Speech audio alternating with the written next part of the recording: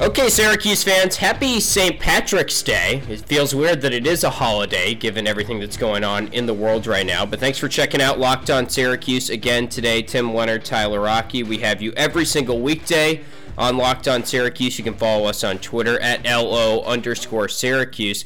Tyler, a lot of news again to discuss today because the transfer portal is happening right now. Brycen Goodine was quickly swooped up by Providence. He's going closer to home. That news became official on Monday yesterday. Torian Thompson is back in the transfer portal after just that's where every former Syracuse player is hanging out right now. Matthew Moyer, right? Torian Thompson, the new crop. It's a happening spot. It's an elite fraternity right now in the portal, Tim. Yeah, and you got to feel for Torian Thompson a little bit because he just kind of rode the bench at Seton Hall, and now he's got 1 year left of eligibility. And he was the guy when he was at the main guy who was a part of that tampering charge against Seton Hall. Yeah, he was the patient zero of that while he was at Syracuse, and then maybe wasn't worth it there. Yeah, because they didn't get much out of him, and we always knew he had some defensive inefficiencies, but I mean, he was a great offensive player for Syracuse, and I would have guessed he'd be one of those transfers that would pan out at a different place, kind of like I'd sort of expecting Brycen Goodine to do, because I do feel like that's a pretty good fit for him at Providence, a place that goes deep into their bench, plays a lot of guards, and obviously he'll have to sit out a year now, but it's weird that those two things happened. And then you also have Seth Towns announced on Monday night on Twitter. He said a decision is coming this week. So Syracuse inside his top six, according to reports, and we're going to have a lot to discuss, I think, again this week, despite all the craziness that's happening in the world. Yeah, little coronavirus can't slow down the Syracuse news cycle. But seriously, all kidding aside, I'm happy that we do have a little bit of a distraction, and I'm sure Syracuse fans are in the same boat right now because there is so much happening on in the Orange world, and it's kind of crazy that with everything that is going on that we have had this bevy of news right now, and you hear everyone talking about how happy they are that the NFL is in full swing with its free agency period, and Syracuse really has been the same way. And honestly, let's just take a look at the transfer portal in general. I mean, that thing's been bumping these last couple of days. Yeah. The big Landers Nolley. Landers Nolley. Now, he won't be a Syracuse target because the way that the rules are set up, if you transfer within the conference, you have to sit out 2 years, not one. So you can pretty much cross his name out, albeit he would be a great fit for this Orange team. But yeah, no, it's been a crazy couple days in the transfer portal as well. It has. And I do think Goodine, it says a lot about him that he was picked up right away. It seems like maybe he kind of had a feeling inside his head, because I know Matthew Gutierrez, who we're going to talk to tomorrow on this podcast, reported that Brycen was thinking of transferring really since the start of ACC play. And once it got to the conference portion, the 2020 portion of the schedule, he had in his head that he was going to transfer. So he was probably thinking about schools, and it was a pretty quick decision to go home, closer to home that is, and play at Providence, which I think is a good fit for him.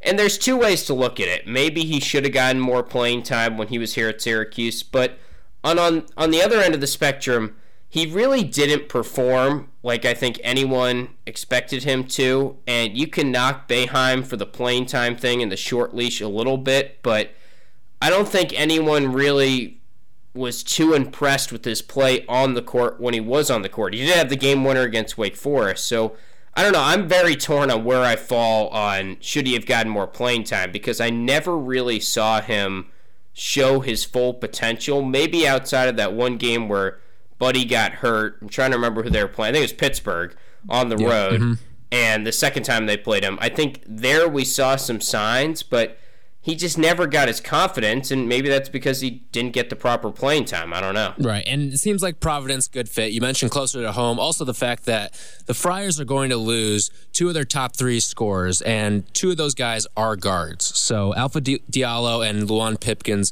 both going to be graduating, barring something that we may see where the NCAA institutes an extra year for some of these guys, but who knows? That's a whole nother can of worms that maybe we'll get down to in a later podcast, albeit it wouldn't affect Syracuse really at all. So Yeah, this is an open opportunity now for Goodine to show what he can do, and he's going to have a chance, it seems like, to eventually slide into that point guard role. Again, we don't know what's going to happen with transfer rules as well. Those could also be changing to the point where they may not need to sit out a year, so we'll see. That's true. What That's everything holds, and that's why I think the transfer portal is so interesting this year, because it is so full already. So maybe some of these players are anticipating that there is going to be some sort of rule in the mix about players that don't have to necessarily sit out for a year and they can just go play with their new teams right away. So keep your eyes out for that. I think that's a little wrinkle in here that we should definitely at least allude to. Yeah, have you seen what's happening over at Wichita State, by the way? Yes. Mm-hmm. I mean, it's nuts. What is it, Syracuse. 5 players? Yeah. Check out Greg Marshall's squad. Right, and it might not be Greg Marshall's squad, maybe. Maybe that's why everyone's jumping ship. That's obviously just speculation, and this isn't a Wichita State podcast. Locked on Shockers.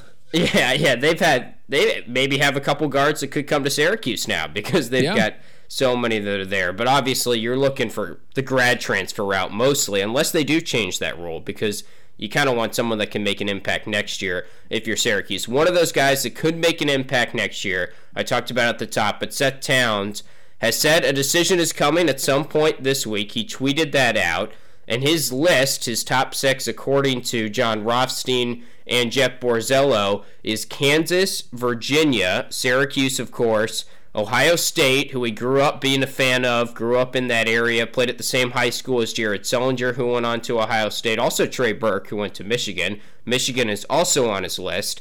And then that final school is Maryland. So you've got all teams that played better than Syracuse this year, but the appeal for Syracuse is the playing time, and this is a guy who played at Harvard. He's missed the last 2 seasons because of injury, but he was a top 150 recruit. He's got a ton of talent. Was Ivy League Player of the Year caliber a couple years ago when he was healthy, and could slide into that small forward position. I think he could start if he came.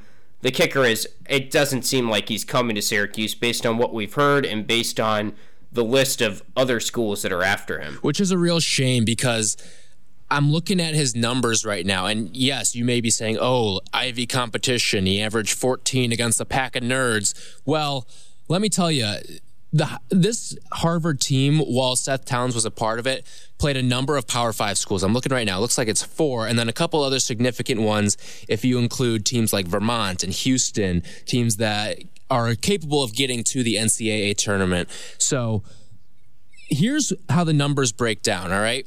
He had double figures in nearly every single one of those Power 5 games. The only one he didn't was against Stanford, and that was his first career game. So outside of that, he had 18 against Boston College, and then the next year after that, dropped 25 against Kentucky, and then also had a 10-point performance to go along with 7 rebounds against Minnesota. All right, so he has played well against major-level college basketball. So that kind of shows you, and that's, again, as just a freshman and a sophomore. While not only is he playing basketball, but he's battling against a Harvard academic load as well. He's a super talented player. You and I would both love to see him in Orange, but again, the academics thing might be tough when you look at some of the other schools that are looking at him, and maybe Syracuse can't stack up well enough there. Yeah, and we've talked about this before, but a lot of talk is going to be on that center position, and that was my main concern about next year, really up until Bourama Sidibe started playing great, really up until Jim Boeheim made those comments about his lack of ability to recruit the center position, ESPN Rochester, because then Sidibe flipped a switch a little bit. I'm not all in on Sidibe, but I do feel better about him if he can stay out of foul trouble and continue to progress in his senior year. So now the main concern for me becomes the scoring void that Elijah Hughes is likely going to leave because, as we expect, he's probably going to go to the NBA draft. So then Buddy Boeheim's your top returning option from last year. And we saw Buddy in that number 1 role a couple times, unfortunately, this year because Hughes was injured. And when you can dedicate your defense to stopping him, he's not the same player. Joe Girard was actually more the number 1 guy when Hughes was out. And I don't know about you, but Girard took a couple too many bad shots for me to feel too confident about him as a sophomore going into that role. I think Guerrier will score more next year. Dolezaj will still be a factor scoring-wise, but this team next year is going to go from a top 25 offense on KenPom to maybe outside the top 100. I mean, it's kind of early to say, but I think it's going to be a completely different offensive-looking team if they cannot replace that Hughes void, and that's what Towns could do for them. But again, I don't think he's coming. It's going to be interesting, certainly, and you bring up Joe Girard and who is the next option, and Towns would be a great guy to be that next option. But is it feasible that he comes or not?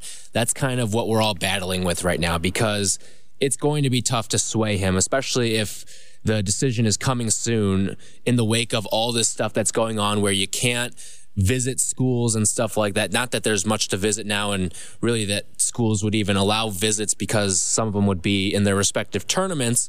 But yeah, no, I think Towns would be a great fit with this team, especially when you and I both think Elijah Hughes is on his way out the door. But again, it's probably not going to happen if we're realistically speaking. Yeah. So we'll monitor that. We will monitor the other transfers. We're going to have some time later in the week, I think, to discuss more about this wild transfer portal, this transfer market, and how Syracuse is on the hunt for guards as well after losing them. So after everything that happened this week, we wanted to take a look at the depth chart and sort of project next year a little bit. We're going to break down who Syracuse has coming back and why maybe it's a bit of an overreaction to think this week was that crippling for the Orange. We'll talk about the depth chart next on Locked On Syracuse. All right, so Syracuse lost a fourth of its team this week. I wish that was a joke, but that is what happened to the transfer portal when you count Brendan Paul as well, who was a preferred walk-on. Now they've got 10 scholarship players left. The thing is, Tyler, they really only lost, like 2 points per game from the roster last year? Yeah, that's what makes it so interesting, because when you look at it, and KenPom does a great statistic called continuity, basically what percentage of your points and minutes are coming back year to year, and Syracuse is going to have a pretty high continuity because they're not going to lose a lot. I mean, you're going to lose Elijah Hughes, but you're still going to bring back 4 starters. Like, if you told me, and if you told any team in the country, you are going to lose a quarter of your roster to the transfer portal alone, they would be freaking out. But in reality, when you look at things, you're losing 1 starter, and it's Elijah Hughes. And again, obviously, Goodine and Jalen Carey would probably step into a much larger role going into next season. But this is, you really haven't lost a ton in production, because, I mean, as much as I like Howard Washington as a person, he didn't give you I won't say he didn't give you a ton on the floor. He just didn't get on the floor a lot. Okay. So there is going to be a lot of continuity from this past roster to the upcoming roster. Yeah. It's odd because, I mean, now they have 10 guys and people are saying like, we need to add some players, but let's be honest, like Boeheim's only going to play 7 or 8 again next year. So it's weird to me because even with the roster they have right now, which is they just lost 4 players, really 3 players, and they might lose Braswell, as Matthew Gutierrez talked about in his article. He's also sort of figuring that out, it sounds like. So if they lose Braswell, they have 9 guys. Maybe, I mean, you'd like to get Seth Towns ideally, but as we said, that seems unlikely. So as you run through this depth chart, as you said, 4 returning starters back. You'd expect it to be JG3, Buddy in the backcourt again. Probably Quincy slides in and fills that lone returning starter void if Elijah Hughes does in fact leave. So then Dolezaj and Sidibe are your front court with Guerrier behind them as well. And then the bench is obviously hypothetical because we don't exactly know what the freshmen Richmond and Woody Newton are going to give you. But you've got them 2 as options, so you got really just 1 guard off the bench as Richmond, and he's not a quote-unquote point guard. That hurts. But Braswell's there as well if he does come back. Jesse Edwards and John Dolezaj are your centers, who I do think can make progress next year, and that's pretty solid, actually, at the center position, all things considered. So that's who you have, and given those 10, Boeheim's still going to find a way to not play Woody Newton maybe as a freshman, or not play John Bolajak even after he redshirted last year and made progress. Like, he's not going to play all 10, assuming Braswell does come back. I think the whole interesting thing when you went through that breakdown right there was the fact that this team has the same amount of guards as centers next year. Doesn't that seem like a problem? I mean, really, it's not good. When you look at the way that basketball is going, you have to have shooters. You have to have guys who can score the basketball. We talked all of last year, or I guess this past season, about how this team was only going to function when there were 3 guys who made threes. And we did not see that a lot towards the end of the year. We saw games where Buddy would go 0-4, or Joe Girard would go 0-4, or Elijah Hughes gets injured. There were problems for this team shooting the basketball. Where are they going to make up for that lost 3-point output that Elijah Hughes gave you? Because we know Girard and Boeheim will bring it back. Is Guerrier going to expand his game and step back? Because that was a big thing with him. They thought he could shoot the 3 a little bit. Is Dolezaj going to expand his game? We've always heard that, that's the next step in his game. Well, when is he going to take that step? Because we have not seen the finger injury was big on that front this year. Exactly. And then, you bring in Kadary Richmond, you bring in Woody Newton, but are they going to see playing time? Who is going to be your third 3-point shooter? That is a huge, huge burning question for this Orange team heading into next season. Maybe it's Braswell if he comes back, because we know he can shoot it, but that's assuming he gets healthy. So, I don't know. I mean, I'm not going to beat around the bush. Like, that's a really rough outlook in terms of Syracuse basketball standards. What I just read off there is an NIT team. It's borderline a tournament. It's more the same. And it's really, you'd be foolish to think it's anything but, because I believe in Joe Girard and Buddy Boeheim. I like them, but in terms of talent that I just read off, there's not a single ESPN 100 guy outside of Richmond who's barely an ESPN 100 guy, and who knows if he'll even stay there. So it's bleak. I mean, this is not a talented team coming back. They're going to struggle to score. And based on what we saw this year, maybe they'll be a little bit better, but they're still going to struggle down low against these top ACC teams. The zone is still going to give up threes and probably going to give up some offensive rebounds like it traditionally does. So I'd be very worried. I am worried about next year, and that's why getting someone like Seth Towns is so important, but I just don't think Seth Towns is coming here based on the list of teams that he has, and maybe I'm wrong on that front. I have no inside sources there. It just does feel like he would maybe go to a Virginia or an Ohio State before he'd come to Syracuse based on what's been going on here in the past couple years. And listen, here's the thing that Orange fans have to root for. And it feels cruel, especially with everything that's going on. But all those lost seasons that all those seniors had, the Orange cannot afford to have the NCAA give back another year to these seniors, because guess what? They benefit nothing from that. Elijah Hughes, that is not going to change his decision one bit, because he can come back anyway if he wants. The only true senior on this team, and I guess he's a redshirt senior at that, is Sean Belby, who was not going to contribute to this team next year. Okay? So when you take everything into account here, it just lets the seniors of the ACC get another year, and the rest of your team is kind of screwed because you benefit nothing while the rest of your conference gets richer in a sense. I don't know if it's going to happen, but if you're a Syracuse fan, that is doomsday scenario. Yeah, we'll talk more about the state of the program with James Zuba later on in the week, hopefully, and I'm really excited for that because I think I'm sort of ready to for that. Yeah, we might need to, because I'm ready to come out with an iron fist at this point and tell it like it is, because I know maybe if you've been listening in the past, we've teetered on that edge, but like this is a problem. They don't have much optimism going into next year, and I don't think we should tell it any different than how it is right now. Now, if they do get Towns, that could change things, but anything else on the depth chart wise that you'd like to add? Hit everything there worth mentioning. Again, it's going to be slim pickings, and really the depth chart means nothing if you do end up playing 7 guys. Totally.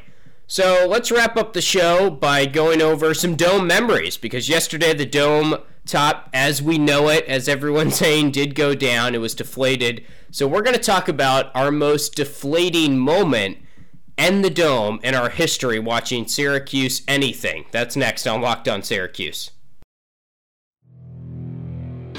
If you've been a listener of this podcast, I'm sure you've heard all the great advertisers working with Locked On to reach sports fans. But you may not know that Locked On Syracuse is a great way for your local business to reach passionate Orange fans just like you. Unlike any other podcast, Locked On gives your local company the unique ability to reach local podcast listeners. Not just any podcast listener, a Locked On podcast listener. If your company wants to connect with Syracuse fans in a predominantly male audience that is well-educated with disposable income, then let's put your company right here on this Locked On podcast. Local fans love to support local businesses.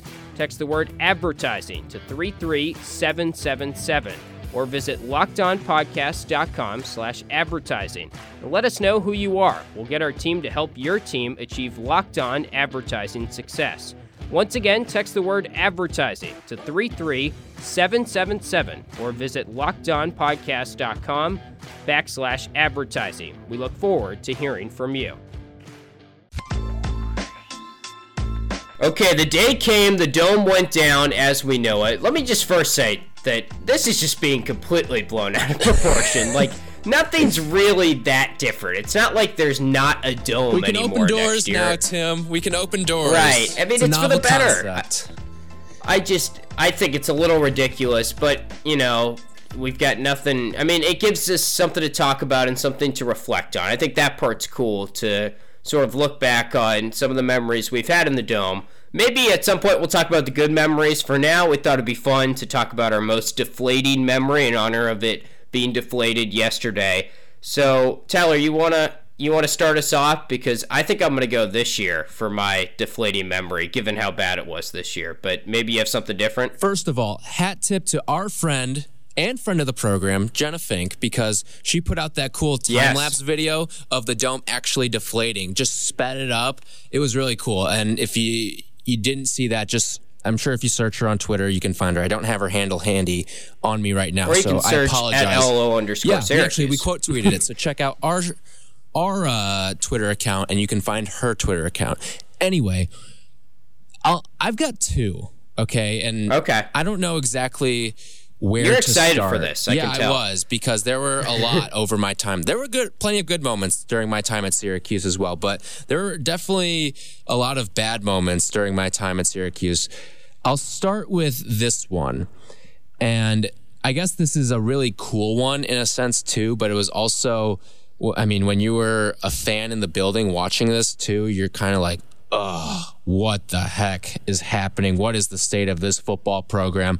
And that is their game against Louisville. What was this? This was my sophomore year, so this is now 3 years ago. Lamar. And Lamar Jackson, the hurdle into the corner of the end zone, and that was his Heisman moment for the rest of the season. I mean, you saw Syracuse on every single Lamar Jackson highlight tape solely from that game. I mean, forget the fact that he hurdled guys. Like, he put up, I think, like 600 yards of total offense on his own that night.